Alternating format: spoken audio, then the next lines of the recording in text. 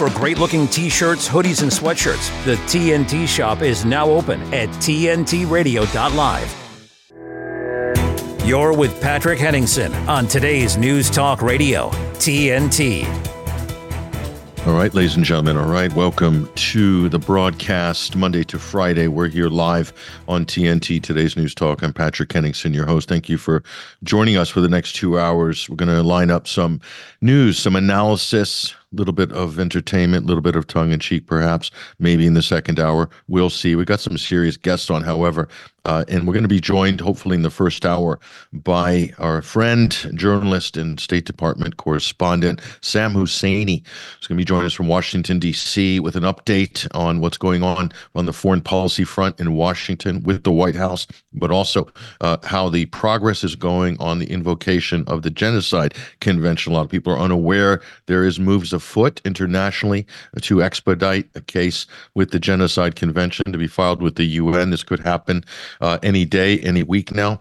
If that's the case, it's going to force a vote in the UN Security Council or at the UN level. We'll see how that pans out. But these countries are duty bound by their own domestic laws because they've ratified this convention. We're going to talk to Sam Husseini about that. Hopefully in the first hour, we'll try to connect him. And also in the second hour, we're going to be joined by author and I would say also peace activist, really looking at her work. Trish Wood is going to be joining us in the second hour. Really looking forward to that conversation. She's written some provocative pieces recently. Plus, we're going to talk about her work and her books as well and how this relates to the current events today. Fantastic guest. I'm really looking forward to this conversation in the second hour with Trish. Now, if you've been living under a rock this weekend, you probably would have missed the important news, and it looks like things are heating up. The United States is planning to expand the war. Okay, this happened over the weekend. The United States is deploying its major naval assets to the Red Sea, the Gulf of Aden, the Bab el-Mandeb Straits. Yes, that's right. The Yemeni resistance have gotten the attention of Washington now, and the United States has been forced to react. They've announced that they're forming a coalition of Saudi Arabia, the United Arab Emirates, of course, the United States military, and a few other partners are going to be joining in this so-called coalition to basically keep the seas, the high seas, free from what they call attacks and piracy. But in reality, what is this? This is the Ansar Allah, or the Houthis, as they call them in the West. They're basically interdicting what they consider to be ships that are either Israeli-owned, or supplying Israel. And they've made their statement pretty clear out of Sana'a. They've said that they'll keep doing this until the genocide in Gaza stops, or until there's a ceasefire called and the violence is brought to a halt. Otherwise, they're going to keep going with this. So listen, they've also made statements publicly, their leadership, in response to what they're going to do to Saudi Arabia and the United Arab Emirates should they engage militarily with the Yemeni resistance on this. And should they block their efforts to try to disrupt the Israeli war effort, as they consider it to be? So that means a restarting of the war, this hard-fought truce that's been negotiated between Yemen, Saudi Arabia, the UAE, and the dirty war against Yemen. The United States is backing that war under Barack Obama, then under Trump for 9 years, then under Biden. So it's actually been going through 3 presidential terms. So anyway, that's all threatened to be thrown out the window should the United States and its new coalition act against Yemen. So this is kind of a serious thing. This could easily spiral into World War III. Why? Because it's not going to end with the Bab el-Mandeb Straits. It's going to spread to the Persian Gulf, but more specifically, the Straits of Hormuz. Now, this will invariably draw in the Iranians, should that happen. But those are the stakes right now. Is the United States ready to open up a whole nother front? Are they going to engage militarily? Are they going to be launching airstrikes off the deck of these aircraft carriers at targets within Yemen? This is the big question. So imagine that. You've got a proxy war going on in Ukraine. They're fully committed, trying to scare up, I don't know, $100 billion or something like that to fund that war effort. Then they've pledged another 100+ billion to Israel. They want to pledge more money to Taiwan as well for their proxy war against China. So the United States said it's ready to fight a three-front war, but is it ready to fight a four-front war or a five-front war? Because this isn't going to end with the Bab el-Mandeb Straits and the Red Sea. This is going to mean the United States is going to have to defend its positions in Syria, its illegal occupied positions. They've got at least between 20 and 40 military facilities that are manned or partially manned in northeastern Syria, completely illegal, supposedly to fight ISIS. Nobody believes that but people in the U.S., and they're working together with their Kurdish proxies, another proxy war, to keep Syria unstable. Israel's also involved in this. They're providing timely airstrikes against Syrian forces and any Iranian special forces that are assisting them in retaking their rightful territory in that country against all these various and sundry rebels and moderate rebels and Al-Qaeda and ISIS fighters that have been pushed into Syria by the Western powers, armed and supported for the most part by the United States and its allies. So that could all come crashing down, and it could all end in tears, especially in Iraq.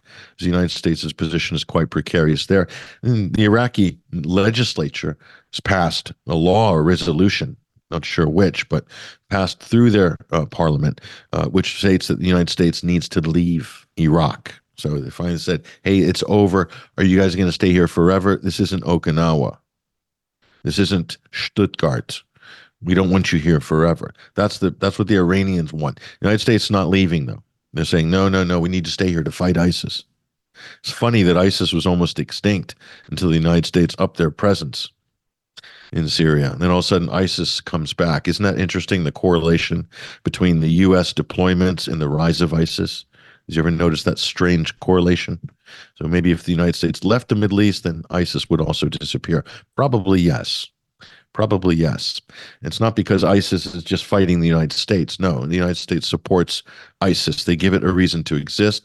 And through the back door, they're probably supporting it in various ways, at least logistically, in terms of how they're able to move, marshal, and draw attention to and from wherever those positions are. Because at the end of the day, ISIS is a useful tool for Washington, for Britain, for the Anglo-Americans, for the globalists.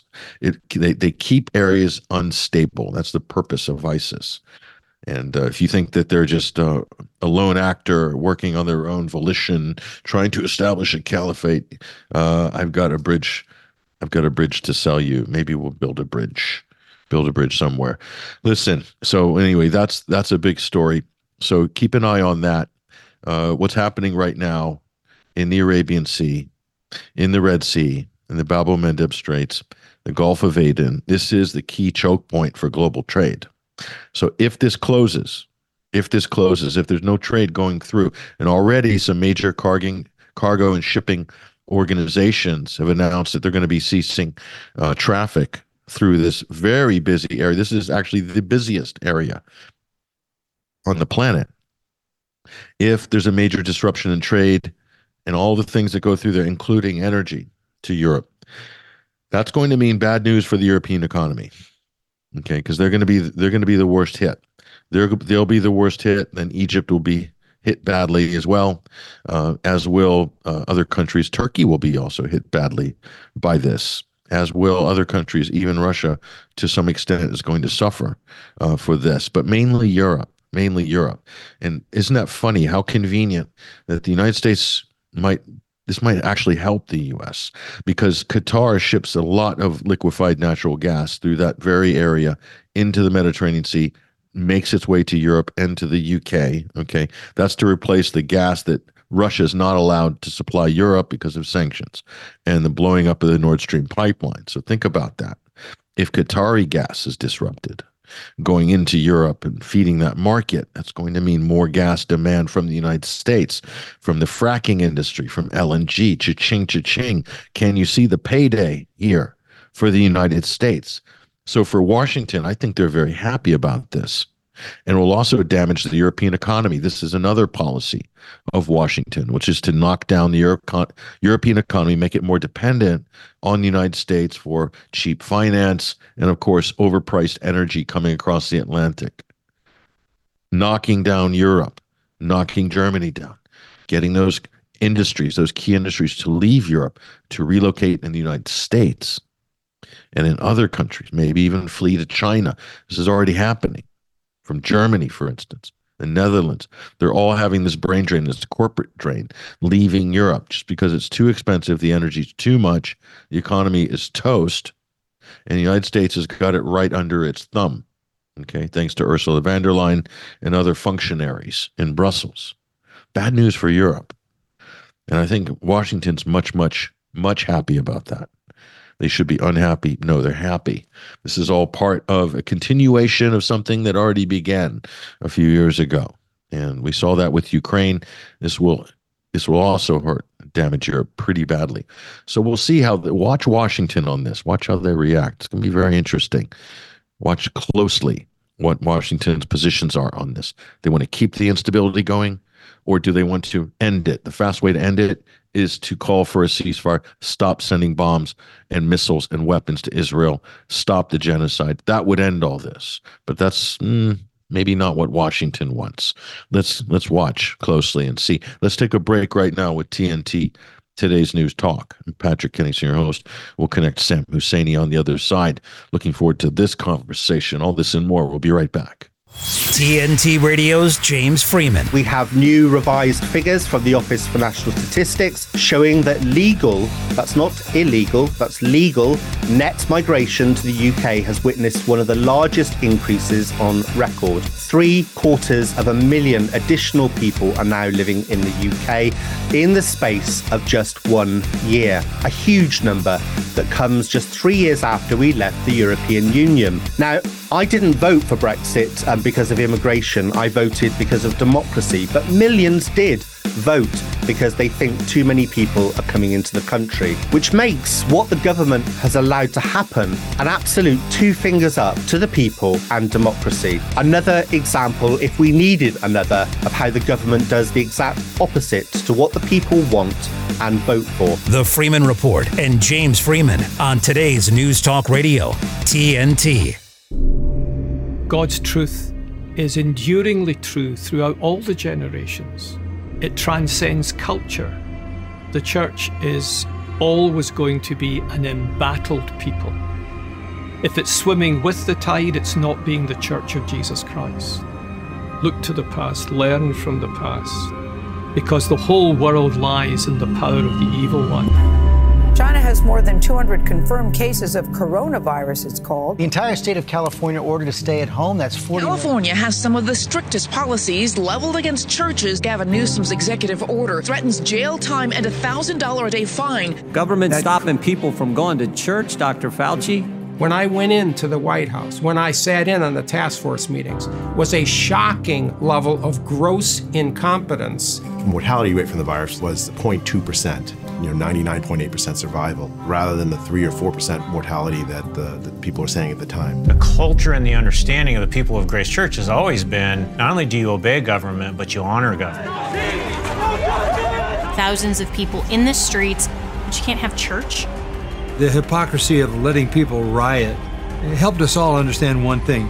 This is not what they say it is. By meeting, we're testifying the government has no jurisdiction here. I was arrested and driven to a maximum security prison. The government has obviously turned up the heat on churches. My daddy. When the churches fall silent, the only religion left is the state. We needed to make a biblical statement because we always put ourselves under the authority of the Word of God. LA County threatened Pastor John MacArthur with jail time and arrest. We were going to be sued. They wanted Grace Church shut down.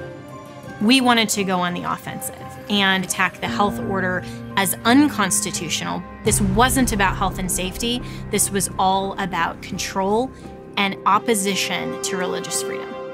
As the government gets more corrupt and more corrupt, snitches get rewards. Its totalitarian control has to increase. And you have to have a mask on. And as they shut down any attacks against them, this is not about freedom or personal choice. The last thing standing is going to be the church.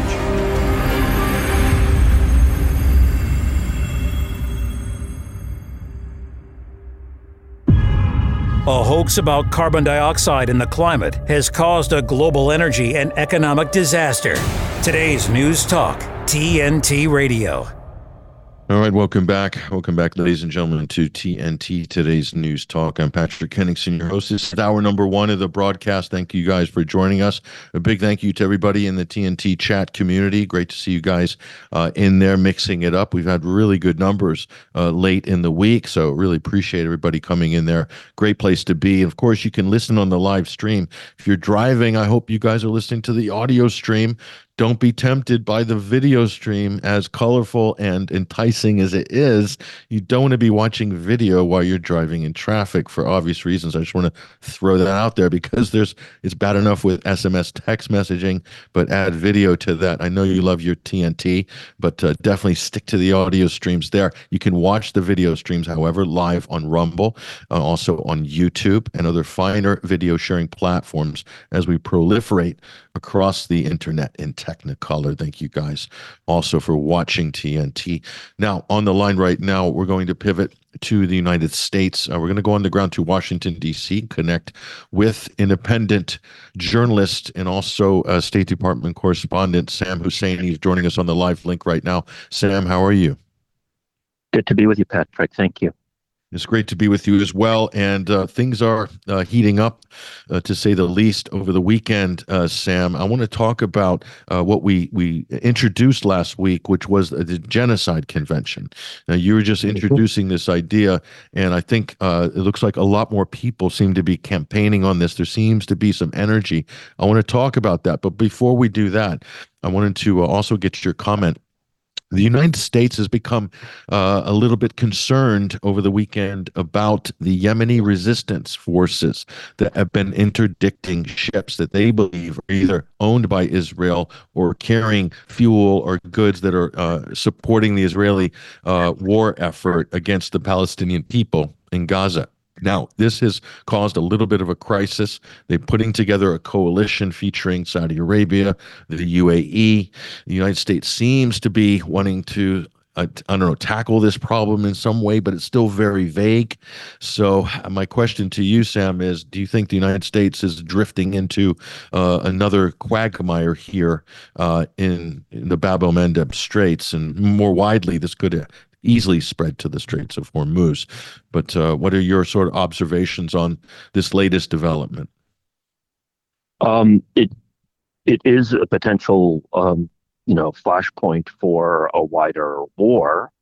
I'm always a little leery of using the word quagmire because so often I think people talk about the Afghan war, the Iraq war, and so on being quagmires when I think a large part of the U.S. establishment wasn't unhappy with how they turned out, right? They made a lot of money and they destabilized a bunch of countries that they didn't like. So it's not always, a bad outcome when there's increased violence, but it could actually threaten U.S. interests.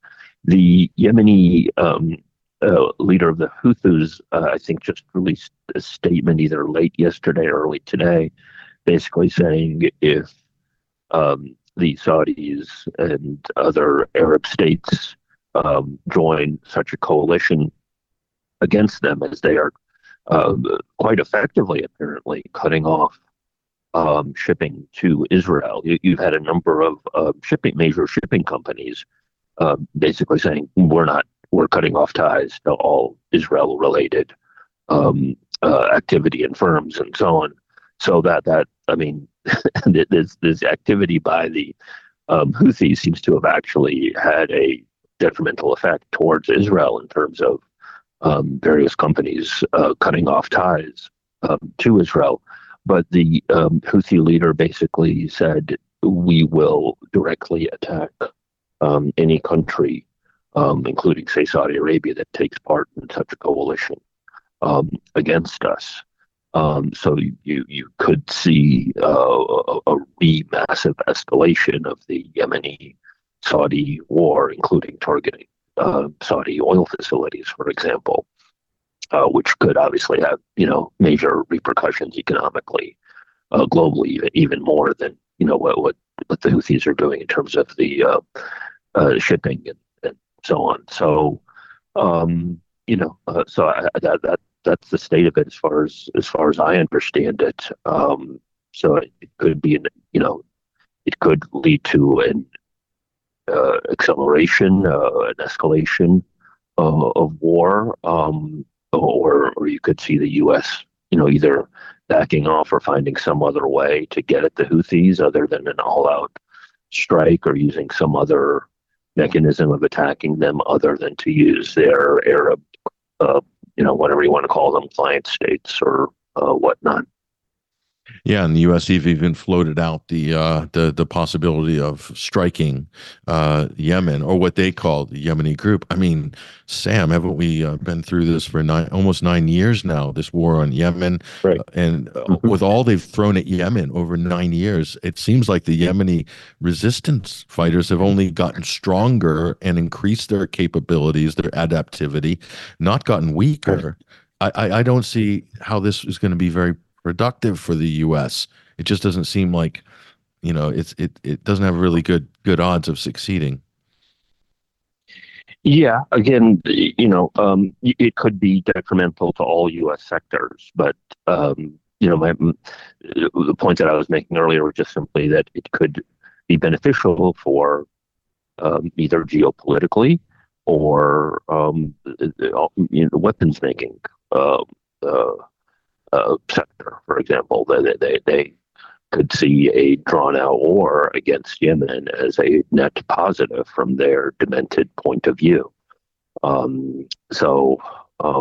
it could have devastating consequences in other ways. It certainly will be bad for the region, and it'll kill a lot of innocent civilians. But that's not always something that the U.S. establishment cares about. In terms of the geopolitics of the region, I mean, how does the Arab world view Yemen? They seem to be of this, so the axis of resistance groups and countries. They seem to be the only one, and putting the GCC aside, who's actually taking direct action on behalf of the Palestinians. So am I right in assuming that the Arab Street is supporting Yemen, regards it as somebody who's doing something, you could say, but maybe governments and leadership are a little bit worried or trepidatious about what Yemen is doing here? How's this viewed across the Arab world, do you think? Well, it's hard to know for certain. I haven't seen any polling on this, but I mean, in general, you have a massive schism between the Arab governments, which, might rhetorically say something for the Palestinians, or even, withdraw an ambassador or something like that from Israel, but ultimately don't really do anything to stop Israel or to stand up to the U.S. Versus the, Arab public, which is extremely disgusted and critical and anguished about Israel's slaughter in Gaza. So I think it's a fairly safe bet to think that the general Arab public is very much behind the Houthis in what they're doing. I wasn't sure what your reference to the GCC was. I mean, the Gulf Cooperation Council, if anything, has been pro-U.S. Unless I missed something. I mean, the other obvious, player in this is Hezbollah, which has been, fighting Israel, though,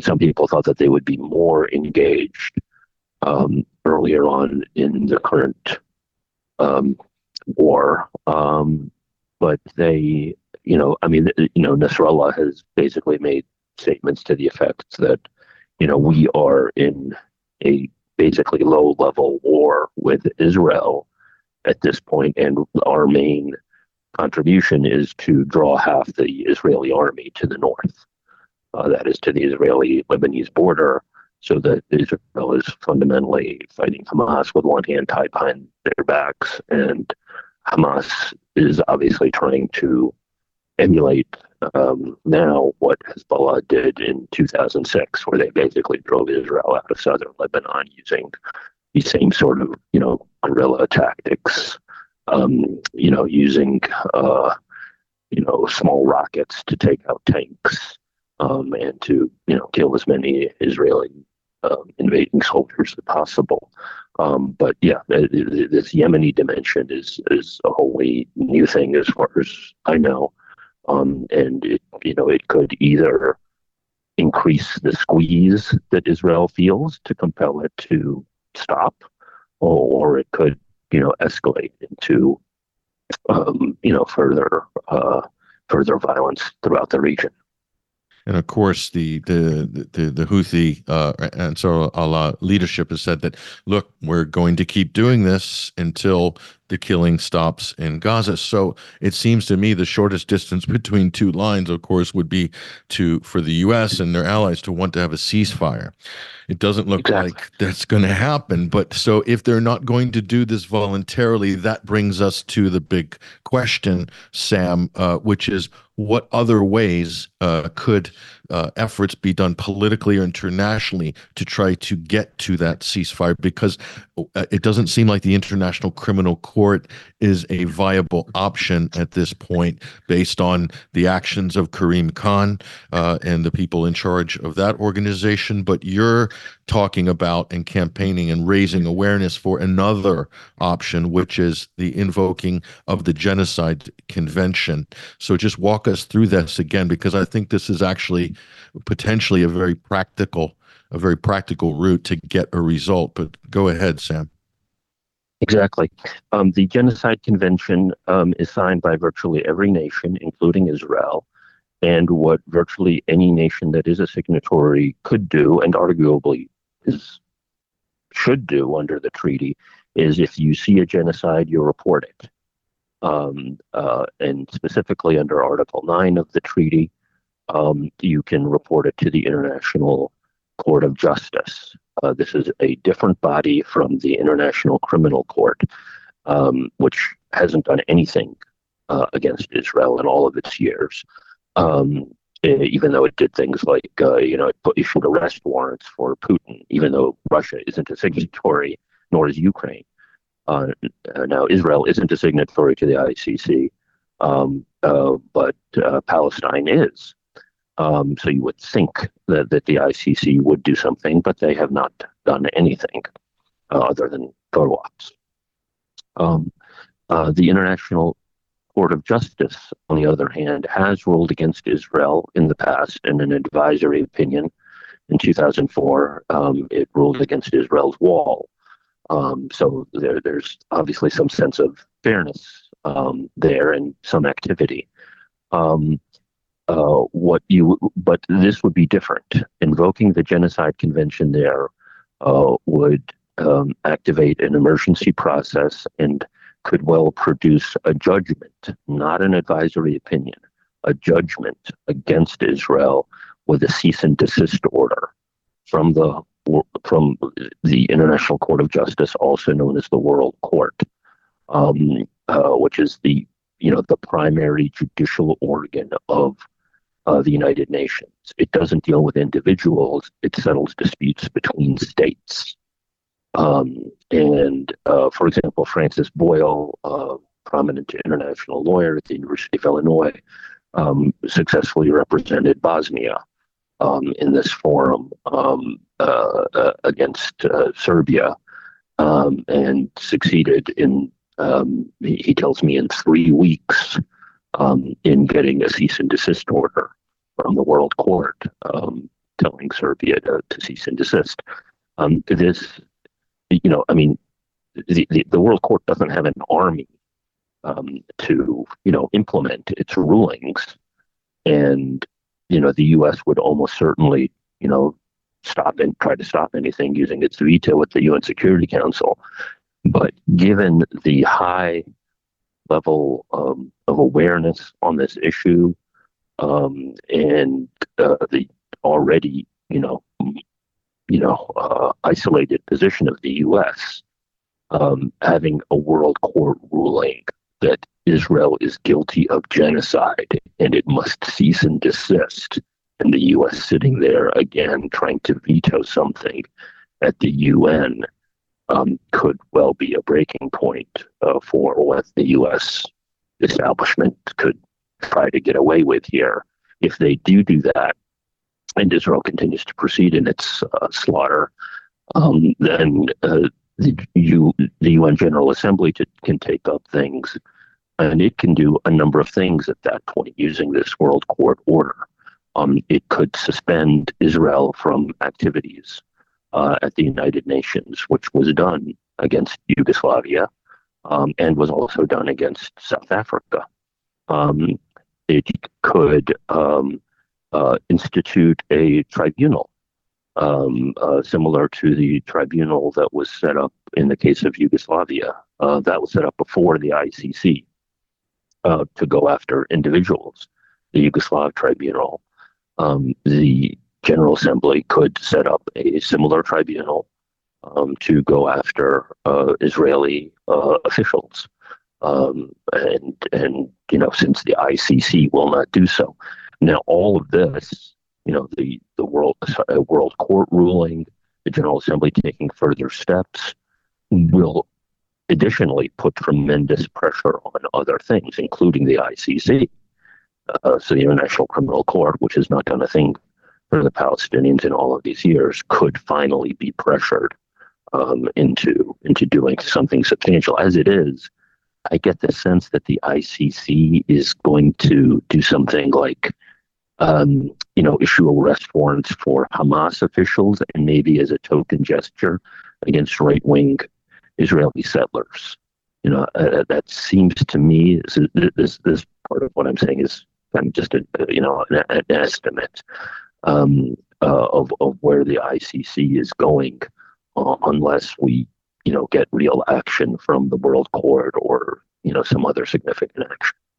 So that's the mechanism would be, once the judgment is rendered, that cease and desist order that you mentioned, then that could trigger a UN General Assembly move to form a tribunal. Is that how the mechanism works? It hasn't, that has not been done before, but it would open that door. I mean, I think that what we're seeing is, the world coming to grips with how do we stand up to U.S. dominance here, and part of that is the emergence of BRICS, and that's got an assortment of pluses and minuses to it, in my view. But how do we use legal mechanisms to assert the views of humanity, rather than simply allowing the U.S. to dictate? So that would be one new mechanism, but it would be tremendously aided in, right now, the UN General Assembly has put forward these resolutions overwhelmingly for a ceasefire, but there's no action involved in it. You could even have, so I'm saying that, initial actions would be a tribunal and a suspension of Israel.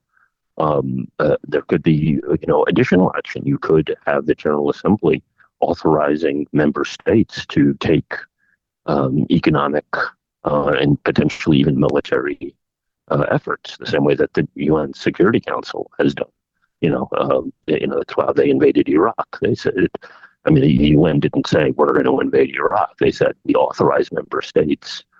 As I'm talking about in 1990, we authorized member states to take measures to force Iraq out of Kuwait. You could have a UN General Assembly resolution that does that. Now, I don't know what member state's going to do that, but you're starting to open the door to the general global structures to stand up. Now, what's needed on all of this to initiate this is a state to invoke the Genocide Convention at the World Court. That hasn't been done. No state, incredibly, has come forward and said, we will do this.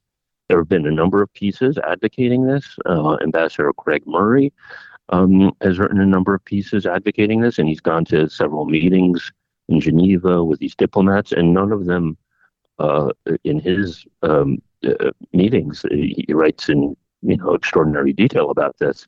None of them say this is a bad idea or we don't think that this will work. They're just scared to do it. They think that it might work, and they seem to be scared that the United States and or Israel will, retaliate in some way against them for doing so. You've had other people, Chief Mandela, the grandson of Nelson Mandela, just wrote a piece in South Africa excoriating the South African cabinet for not taking heed of what the parliament in South Africa has said, and for coddling Israel, basically. Like they issue statements and they recalled their ambassador, but they have not either completely cut off diplomatic ties or invoked the Genocide Convention. So there's a whole series of countries that have called what Israel is doing genocide. Colombia, Algeria, Iran, of course, but none of them have actually invoked the Genocide Convention. And this is all the more troubling because, the Genocide Convention says that all the signers of it endeavor to prevent genocide. So technically, it should be invoked even before a genocide is occurring. That is, if you're seeing the signs that a genocide is about to occur, you're supposed to prevent it if you're a signer to this treaty. And the most obvious way to do that is to invoke the treaty and to sue Israel and say, you can't do this. You must cease and desist this activity, which, either is perpetrating genocide or is about to perpetrate genocide.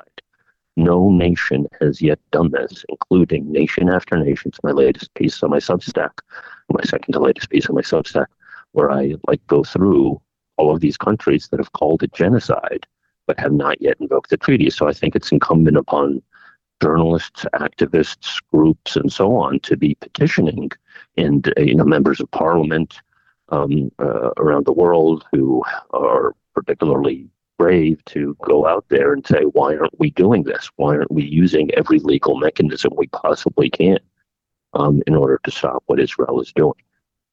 And just the last question on this, Sam, is that people are asking who would be theoretically the key person in any particular government or state in the world that would actually, hand that final document over or file that with the court. Is it a particular minister, or does it vary from country to country? What about that part of it? I assume it would be the prime minister or the foreign minister of any country that would file it. I've seen some of the filings that Francis Boyle did on behalf of Bosnia. I think that what they just simply, said he's their representative at the World Court. He's their lawyer, and that he filed the papers, and they, went through things, and they had a trial. Interestingly enough, Boyle actually went up against an Israeli lawyer who was representing Yugoslavia at the time, and he beat him, and they rendered a judgment that Yugoslavia had to cease and desist. So I think it's a fairly straightforward matter to do it. It's just simply the political will to do it. And I should say, because we were talking at Yemen before, and all this that the Houthis are doing. The Houthis, they control a substantial part of Yemen. Obviously, can affect shipping lanes and so on, but they don't control the UN seat. They are not the quote unquote recognized government of Yemen. So they, at this stage, cannot do this. But any other country can, including Palestine. Now, Israel would probably say, Palestine's not a state. and they can't do this, but they are a signatory to the treaty. So I think that would fall apart. But ideally, it would be done not just by Palestine. You could have multiple states. For example, in the case of Myanmar, there's a pending case invoking the Genocide Convention, and it was initiated, I think, by Gambia, and then several EU states and Canada joined in. So you could have multiple states join in such an effort, which might be ideal because, if countries are afraid of reprisal by the United States, it might be ideal if you had, Colombia and Malaysia, and Chad and Algeria. You might be, best if you had a constellation of countries, or you could just simply have one country and then other countries join in. But it just needs to be done, and it's kind of astounding to me that it's, that it's taken, as long as it has, given the stakes and given the statements. Okay, so this is interesting. I think I'm going to encourage people to follow the work of Sam Husseini. You want to be following him on X, Twitter as well. We're tagged him on our show post if you follow at 21 Wire, but also Sam Husseini's Substack if you want to get more details about what we're talking about here, especially with the invoking of the Genocide Convention. I know there's quite a few people that are interested in this right now, some of whom are listening. They DM'd me before the show. They knew that you were going to be coming on, Sam, to talk about this. So there's more information available, and I think there's going to be more done on this in the coming days and weeks. So you want to keep an eye on this. Certainly, we're going to be doing that as well. Sam Husseini, independent journalist based in Washington, D.C. We really appreciate you joining us on TNT this week. Thank you so much, Patrick. And there he goes, ladies and gentlemen. That is Sam Husseini. Again, we'll drop the links in the TNT chat community as well. In the meantime, let's take a quick break here with the network, and we'll be back after these short messages. With his expert analysis and opinion, this is TNT Radio's Timothy Shea. Well, there they go again. 147 Republicans voting in favor of extending the unconstitutional FISA Section 702, which the federal government uses to spy on American citizens, is part of the National Defense Authorization Act. And you'll hear the usual complaints. Well, we don't really like that. But we had to pass it. We couldn't just say no. Otherwise, we wouldn't have a military. They always have an excuse, don't they? Why don't you try saying no, just for once? See what it feels like. Democrats aren't going to allow us not to have a military. They make too much money off of it. Come on. What we need is 147 staunch America First patriots with the organizational, oratorical, and let's face it, the fundraising skills to throw their hat in the ring and primary these 147 Republicans. Let's show them who's boss. We the people. Come on, we need to do better. From MAGAInstitute.com, this is Timothy Shea for TNT Radio. The challenges our planet's animals are facing sometimes feel a bit heavy. The animals haven't eaten in a day, 2 days, they haven't drank anything, they're cold, they're dehydrated. But remember, there's good happening right now. At home. All right, we were able to get into your unit and we have all 4 of your cats. So, okay. And around the world for any animal, any disaster. Search ifa.org/disaster ready. This is the Patrick Henningsen Show on TNT Radio. All right, ladies and gentlemen. All right, welcome back. Welcome back. We're here back with you for the final segment here of the first hour of this live broadcast. That was a very informative segment with journalist Sam Husseini. He's a veteran journalist, also a State Department correspondent. You'll see him there in the press room regularly. Some of his clips have gone viral. Of course, he's one of those people asking the hard questions there at State. We're very privileged to be able to talk to him, at least on a regular basis, to find out what's really going on. We'll delve more into the inside baseball of Biden's foreign policy disaster. At least that's what it's turning out to be. Everybody kind of agrees this is a kind of rudderless administration when it comes to foreign policy. But they seem to have staked everything They've seemed to have staked everything, the farm, the country, the economic fortunes of the country, even the Democratic Party itself. They've staked it all in Ukraine, this project called Ukraine. In truth, this project called Ukraine stretches all the way back into the Obama administration. So when you hear 10% for the big guy, you're not just talking about Joe Biden, you're talking about Barack Obama as well. He's tied into this, definitely intimately involved based on a lot of the information we found out from Hunter Biden's laptops. That information is publicly available. Just follow Marco Polo, 501c3 at Twitter, xtwitter.com. Listen to a great space yesterday with Kim.com hosting, and Marco Polo's Garrett was on there and really just kind of telling people what they've done in terms of research and parsing out all of the emails on Hunter Biden's laptop. And within that is such a big story. It touches all sorts of areas in terms of different countries, international finance, money laundering. The Bidens were involved in everything, and that's clear. And what's really crazy about this story, and we'll be covering more about this in the coming weeks because it's definitely starting to heat up now, and we want to get through some of that material, including bring on some of the experts who are intimately involved in this case too. But what's clear to me is that the United States, the level of corruption in the U.S., it's so funny, the parallels with Ukraine, because as you go into bed and you try to use let's be honest, a lot of people regard Ukraine as one of the most corrupt countries, if not the most corrupt country in the world. It's certainly been up there on the index, according to all the NGOs that police and audit this sort of activity. But anyway, having said that, with the U.S. administration so deeply involved via Joe Biden and the Biden family crime syndicate, how else can we describe it? They're doing deals in China. They're working Ukraine. There's a bunch of Romania as well. There's all sorts of these offshore locations. The Bidens were selling access for a stake in businesses. So when you're getting involved with these corrupt entities and countries, that makes your government potentially exposed to becoming corrupt as well, because birds of a feather flock together. And that's exactly what happened to the United States government. They were so intent on using this opportunity anyway to use Ukraine as an ATM machine to suck money out of it, basically, and maybe achieve some of their geopolitical and some of the deep state security, CIA ends to that story, sure.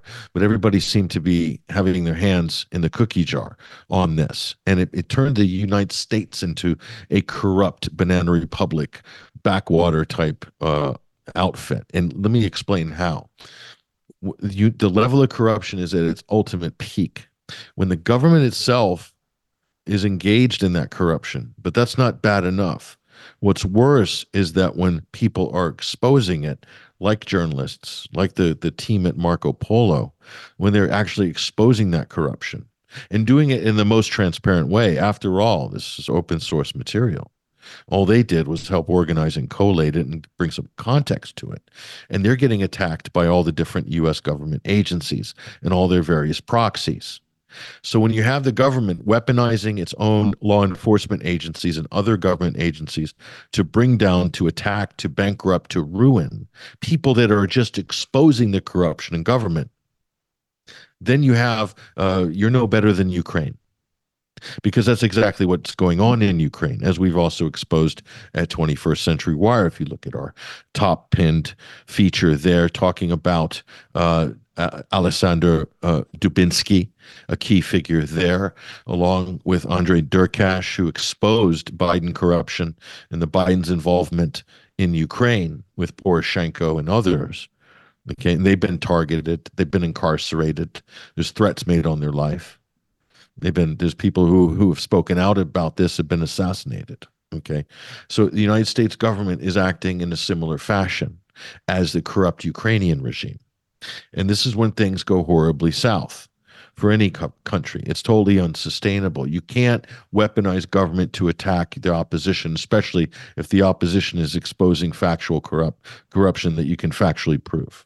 Okay, that's exactly what's happened, and it's so bad that the current government's foreign policy is crafted in such a way as to keep this insane war going in Ukraine, because the minute it stops, and their guy is no longer in control of the archives and the judiciary and everybody who could potentially talk, but are afraid to talk at the present moment in Ukraine, then that will affect not just the Ukrainian deep state and the power structure and all their corrupt oligarchs and so forth. It'll bring down the Democratic Party establishment just like that. Make no mistake about it. That's what this is all about. This isn't just about Ukraine or the Zelensky regime. No, this will bring down the entire Democratic U.S. establishment. It'll ruin the Democratic Party in a way that the Republicans were ruined for a period of time after Watergate. Okay, turned out to be not that long. So they just reinvented themselves. Maybe the Democrats could do that as well, maybe for the better. But the fact remains that the level of corruption here is off the scales. In fact, if you want to talk about involvement with foreign entities and the potential that the current U.S. president is compromised, where other foreign countries and actors can blackmail the current U.S. president, the most compromised and corrupt president possibly in the history of the United States. That's exactly what we're looking at here.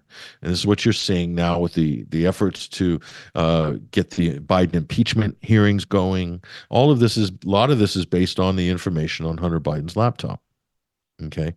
It's not like, difficult to work out. It's fairly accessible. You can go access a lot of the material. It's available online. So all the members of Congress have done is pull it together. And they've actually found out there's a lot more in there than they even thought at first. And it's connecting to all sorts of people, agencies, entities, and so forth. So a lot of Americans be shocked by what they found in there. I mean, I can't even look at that report. I mean, it's bad. It's really bad. I mean, just aside from the lurid images of Hunter Biden, and then now finding out the sums of money that he was pulling out of ATM machines and spending on Vice in the millions, while he was selling access to his father to Chinese businesses connected with Chinese intelligence, Ukrainian interests as well, oligarchs there. And that brings us back to Ukraine, Igor Kolomoisky, who's currently incarcerated in Ukraine. This is the oligarch. This was the person, one of the people who bankrolled the whole Zelensky empire, the media empire, and the Servant of the People Party, and involved in all sorts of various aspects of Ukraine and Ukrainian society. And this person is now incarcerated, but is being held by, if I'm not mistaken, by the intelligence services and not in general population to protect him. So this is interesting. This man could bring the whole thing down. He knows where all the bodies are buried. And certainly he knows where all Biden's money went. Joe Biden and Hunter Biden is much bigger than Burisma. It's much, much bigger. And the sums of money are much bigger than that we have on file with Burisma. Also, when the FBI source the 1023s and $5 million bribes, 5 for Hunter, 5 for Joe. It's much bigger than that. There's also the reverse gas scandal, where they're pinching gas off Russia and then also getting gas at a severely discounted rate, and then just creating a whole laundering scheme with natural gas, really printing money for nothing. That's what they were doing. And did Joe Biden get a cut of that? Well, certainly there's people who believe that he did. There might be evidence to that effect. We'll be able to see all the evidence. Who knows? Who knows? But not as long as the current president is in power in Ukraine. So there's a lot riding on this. Would the U.S. be so craven and crass as to have a war, to continue a war just to protect the political legacy of the Democratic Party, of Joe Biden, or the coming election? Would they be that craven? Would they be that crass to do that? Are they that corrupt? Send all those Ukrainians to die in the trenches? Really? Just to protect the political legacies, the U.S. establishment? Are they that bad? That's the question. I think you guys are beginning to figure out what the answer is to that.